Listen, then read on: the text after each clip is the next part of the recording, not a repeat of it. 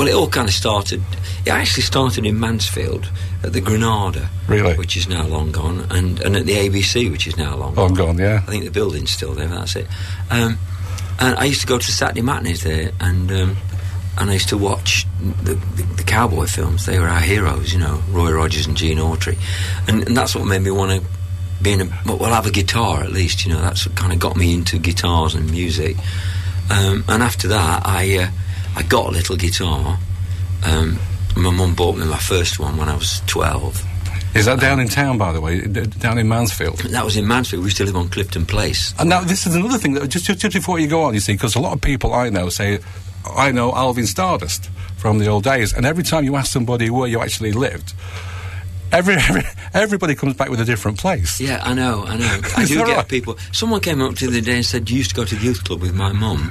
I said, where was that? Yeah. And I thought they were going to say the Co-op in Mansfield, just under the railway arch. Right.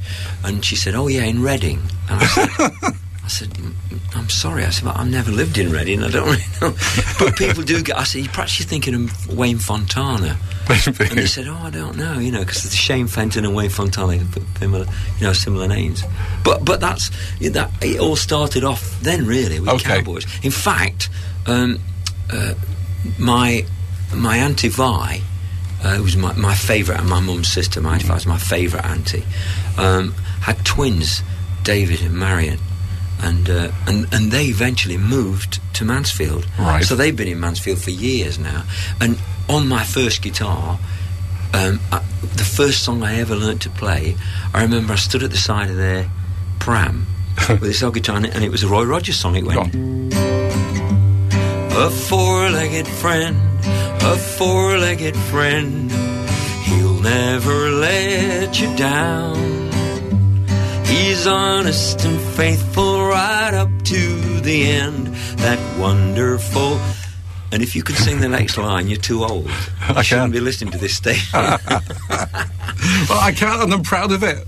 Yeah, absolutely. And it was like, and you know, sometimes I do that on stage, and the whole audience sing "Wonderful 1, 2, 3, four-legged friend." That's the one. But it was only a couple of years ago. I was at Wembley with the Eagles were over. And Breakfast Television were doing an interview, and the reporter was she said to the guys in the band, because I know Joe Walsh and a couple of the other guys, said, well, can you tell us what made you want to be in the music business? And they said, well, you know, I kind of, you know, and they were kind of humming and hawing a bit. And she turned around to me in desperation, and she said, how about you, Alvin? You've been in the business a long time. I said, yeah, a long time. She said, what made you want to be in the business? So I said, oh, I can't tell you, you'll laugh. And she said, no, do, please. So I said, well, it was Roy Rogers. I said, you know, because he was the singing cowboy. And Joe and two of the other guys in the Eagles said, man, I got every record Roy ever made. He's a great country singer. And I thought, well, I'm not in bad company. No, at all, no. But going back to Mansfield then, where did you used to live? Clifton Place. Was Clifton Place? Yeah, West Hill Drive. Yeah. Clifton Place. It was a little cul-de-sac with 5 houses on, and we had the best house. Of course. Number 5. Because number 6 was the nurse's house. All the nurses used to live in there. Really? So from what I can remember, these fabulous nurses coming in and out with their uniforms on, and they used to sleep there in the evenings, you know, and I'd always be sitting on the wall saying, hello, you know. So, Shane Fenton and the Fentones then, how did that come about? Well, we used to go to the youth club, the Co-op Youth Club, and we'd play snooker opposite. There's some snooker rooms there. And then at weekends, we'd get on the bus and go to Papelwick Lido, right, and take little record players and, you know, and play out in the gardens and everything. And from there, I found out that there was a dance going on at the Pally, and it was called the Wednesday Hop, I think, or something like that.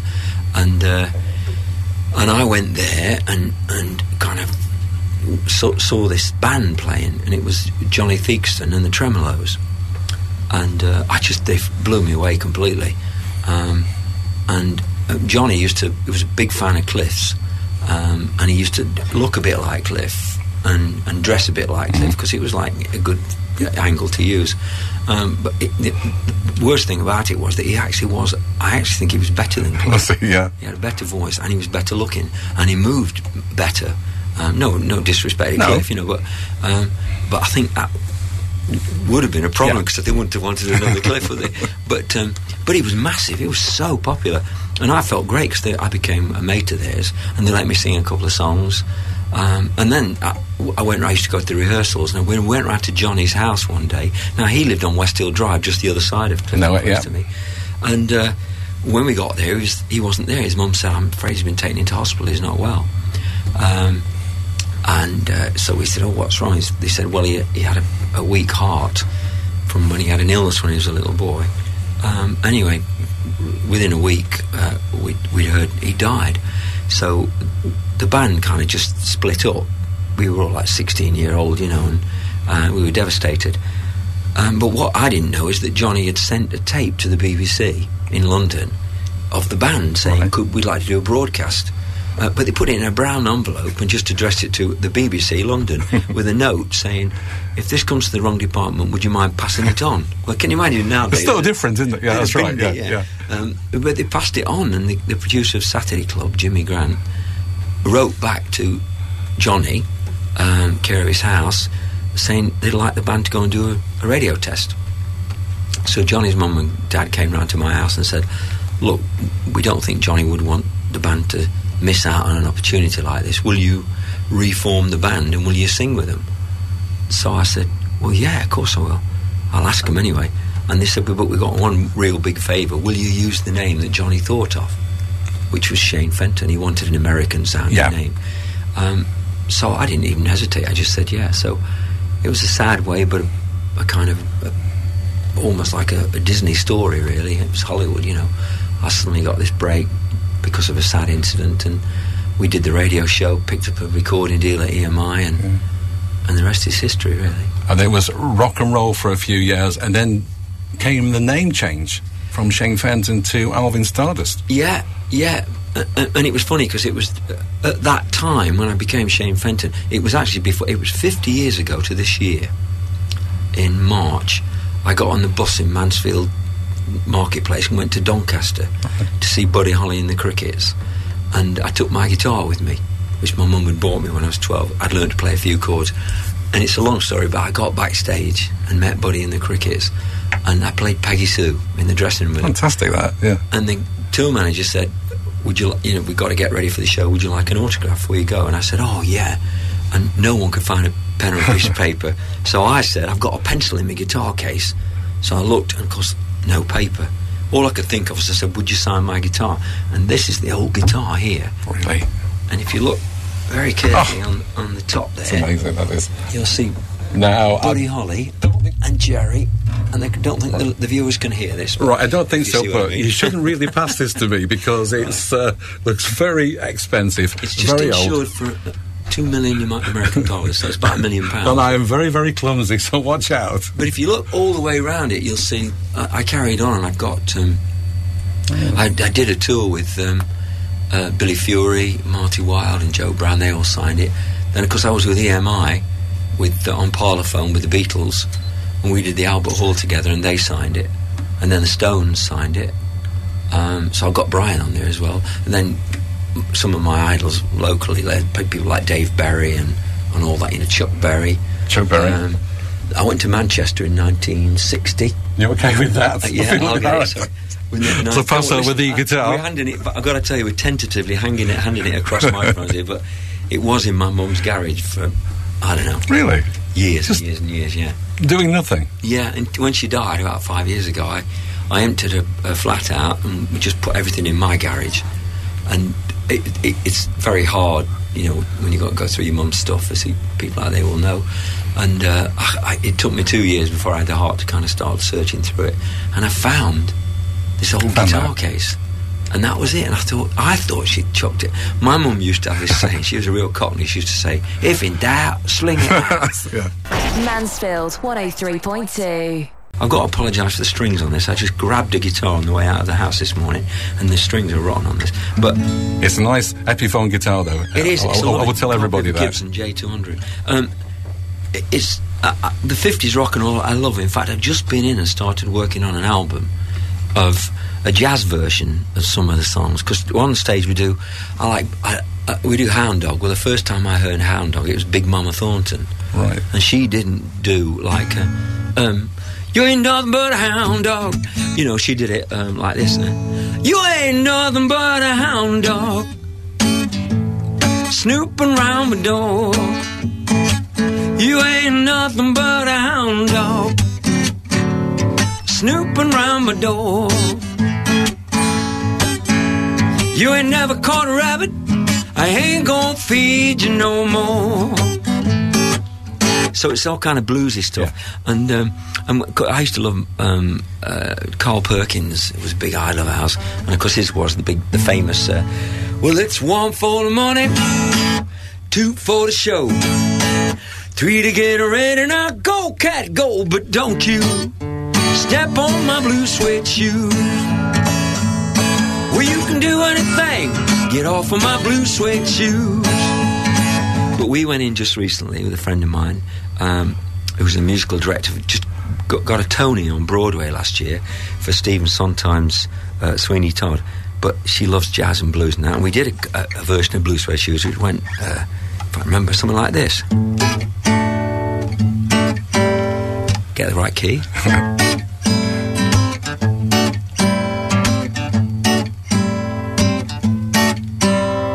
One for the money and 2 for the show, 3 to get ready. Now go, cat, go, but don't you dare step on my blue suede shoes. You can do anything, get off of my blue suede shoes.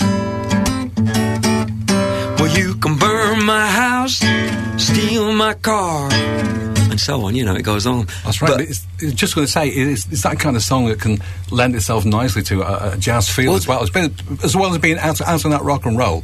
Yeah. That, can't you? Well, but when I suppose it's because they were just written by somebody with a guitar sitting there going, you know, like that's how they used to write. Yeah. I'm even out of tune. Anyway, things like that's all right, Mama. That's all right with you. That's all right, Mama. Any way you do, well, that's all right. And they just get a guitar out and sing, you know. I mean, I remember hearing a story about Elvis. It was his mum's birthday, apparently, and he wanted to give her a present, so he went into a record booth where you put $1 in. Yeah. And took your guitar in. And then you stood there, and he must have gone in with his guitar and just stood there and gone, that's all right, Mama. And when he finished, you know, pressed the button, waited, and a lacquer, you know, that's right, vinyl record came out, and he gave it to his mum as a present. And I thought, wow, that's cool. It's a great story. You can't even do that these days, you know, which you should be able because to. Because in Mansfield at that time, I would think there was absolutely nothing like it. In fact, in the UK, you just could not do that. No. It was Sid Booth's. Who was great. That was the record store. Yeah. You could go in there and get a vinyl record out, and they'd put it on for you on the counter, and you could go to a booth, put the earphones on, and listen to the record you wanted to buy before you bought it. Which is pretty good going. I mean, there's songs like the one chord, I reckon, sometimes you can get,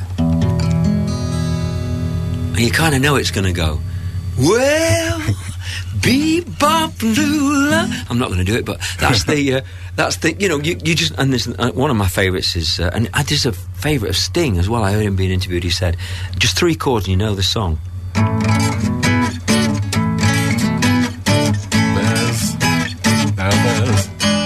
Now there are 3 steps to heaven. Listen and you will plainly see. And as life travels on and things do go wrong, just follow steps 1, 2, and 3. Step 1, you find a girl to love. And it just sits so nice with the guitar, doesn't it? Lovely, love them all. Also, too, it's not just music, are you? I mean, you kind of been in loads and loads of things like acting as well. What made you get into that, or how did you get into that, really? Same as everything else, really. I kind of fall into it. So, I mean, I was being managed by Hal Carter in 1973, who was Billy Fury's tour manager when I first did a tour with Billy in 60. And he was looking after Marty and Joe, and he had a friend called Peter Shelley, who was a record producer, who just started with a new label, He'd written a song called Cuckoo, got a demo, wanted someone to sing it, and he'd asked Marty. Marty didn't want to do it, so he asked, I don't know, God knows who else he must have asked, and they all said no. And then Hal said to me, do you want to do it? And I said, am I the last one? He said, no. So I said, sounds familiar. So I said, what's it going to cost, you know? And he said, nothing. So I said, I'll do it, you know. So I did, and of course I went away. They said, we can't use the name Shane Fenton because we won't get any plays on Radio 1. So we'll think of a name. It's somehow or other they came up with the name Alvin Stardust. And I just went back. I was doing a gig in Manchester. I remember the night I'd heard the first thing, and I said, no one's ever going to buy a record called My Cuckoo by someone with a prat with a name like Alvin Stardust. And of course, how wrong can you be? It just blew me away completely. No, I heard. I don't know if it's true or not, but I'm about to find out that the name Alvin Stardust was given to you by Michael Levy. Later, it became Lloyd Levy. Is that right? Well, no, Michael owned the company. Right. And it was a combination of Anne Bishop, who was the plugger, and she'd plugged everyone from the Tremolos to right the way through. A lot of big 60s names, PJ Proby and all those kind of people. And Michael Levy and Pete Shelley. Yeah. And I kind of threw a little bit in at the end, but it was really all of them just thought of the name. Alvin Stardust. It certainly worked. Yeah, it certainly did, yeah. It certainly worked. And it was a similar thing with the acting. The 70s came and went, and I thought, that's it. It's all over now, you know, I've had my crack at the whip. And then in 1981, I got a phone call from Peter Waterman, who had been a plugger at Magnet Records. Yeah. And he said, I've got this song, it's the number one, we've got to record it. And I said, Pete, and you're a great bloke, I said, but Alvin Stardust 1981, we ain't going to get a deal, you know. And he said, we'll get a deal. I've got Pete Collins, who's just had a number one all over the world with Pass the Dutchie. He's going to produce it. I said, oh, go on then. It cost us £500 to record. We took it around the stations. Everyone liked it, but no one would take it because it was Alvin Stardust, which was a 70s right, thing, you know. Right. Except Dave Robinson at Stiff Records. Well, talk about falling on your feet. Dave had Elvis Costello, Madness, Lena Lovitch, Ian Jury and the Blockheads. I mean, it was the cred label. And they took me on.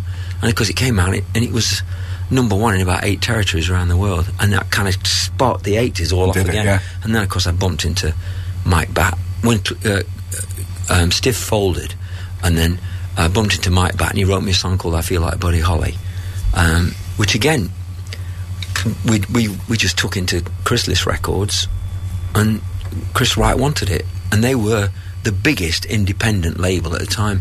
And suddenly I'm on in this new stable with Billy Idol, Ultravox, Spandau Ballet, Real Blondie. change in direction. Yeah, God, it was terrific. So they gave me a load of records, and then the 80s finished, and I thought, where do we go from here? And I got a phone call from an agent saying they're doing a national tour of Godspell. Do you want to do it? And of course I'd seen David Essex do it. Yeah. And I thought, oh, it's a funny piece, that's great, you know.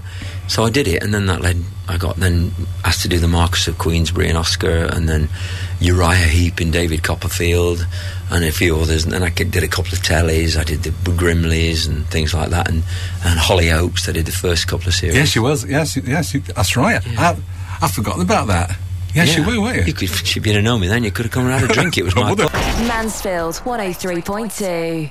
I was playing Phantom. Right. And I'd come off stage, and I went into the bar for a drink, and Michael Rose, who's the producer of the Chitty, came into the bar, and he said, hello, Alvin, I didn't realise you were doing this theatre stuff. I said, well, I'm having a go, it's a bit of fun. And he said, no, seriously, he said, will you do the Child Catcher for me at the Palladium? And I thought he was winding me up, because it was a part that everyone wanted then. And so I said, oh, crikey, yeah. So I did the last. He said, don't tell anyone, this is going to be the last 6 months at the Palladium, and once everyone finds out, you won't get a seat. And of course he was dead right. But for me it was fantastic, because my daughter, who's 7 now, she was 5 and a half, 6 when I did it, and because she came and saw me, she was frightened. I had to take her in the dressing, let her to see me stick the nose on and the bald head and everything, and I had to do the voice for her, you know, but because she was able to bring her friends from infant school back to the Palladium and come and see the show, and then I could take them on stage and let them see Chitty on stage, which was magic. And Millie and I together were very, very lucky because we got to fly in Chitty. She does a practice run every day before the show just to make sure everything's working okay. Is that frightening, though, or not? It's frightening because, well, no, you know, people don't understand. I mean, Chitty, it seriously is a magic car, and she can fly. Yeah. And once you get in her, any doubt you've got her out the window because she takes off, and she takes off vertically, and then she does a sweep around, then she comes down, going down vertical as well when she comes off the cliff, you know. That's right. And Millie's saying to me, "It's all right, Dad, just hold tight, I'm driving." It was just a magic moment. It was great. Right, back to the rock and roll. If I ask you nicely, Alvin, can you finish off with a nice rock and roll song for me? Yeah. Gosh, I know loads of rock and roll, so I just can't think of one offhand. How about, it's a rockabilly song, really, basically, but it's, pretend you're happy when you're blue. It isn't very hard to do, and you will find happiness without an end if you pretend. Remember, anyone can dream, and nothing's bad as it may seem. Little things you haven't got could be a lot if you pretend. You find a love you can share, one you can call your own. Just close your eyes and you'll be there. You'll never be alone. I just realised I'm playing it a tone lower than I should be playing it, so it's very down there, and it should be more up there. It sounded absolutely brilliant. Alvin, it's been ever so good to talk to you. But just before you go, everybody's talking about a certain lady in Mansfield, which is Rebecca Adlington, the swimmer. Just want to know what you think of her, Alvin. I was in tears. I got to say, I watched both events, and the first time I thought, God, that could be my daughter. And she's from Mansfield. Oh, that's right. And I don't care where you are around the world, there's something about where you were brought up that's very special. And Julie, my wife, and I, it's our 21st anniversary, because we've been together 21 years this year. And every time we come up this way, and we call in Mansfield or we go to Southwell, Southwell. Southwell. She always says, "Why don't we move up here and live here, because it's so nice," you know. And I keep saying, well, I could easily do that. Don't tempt me, you know.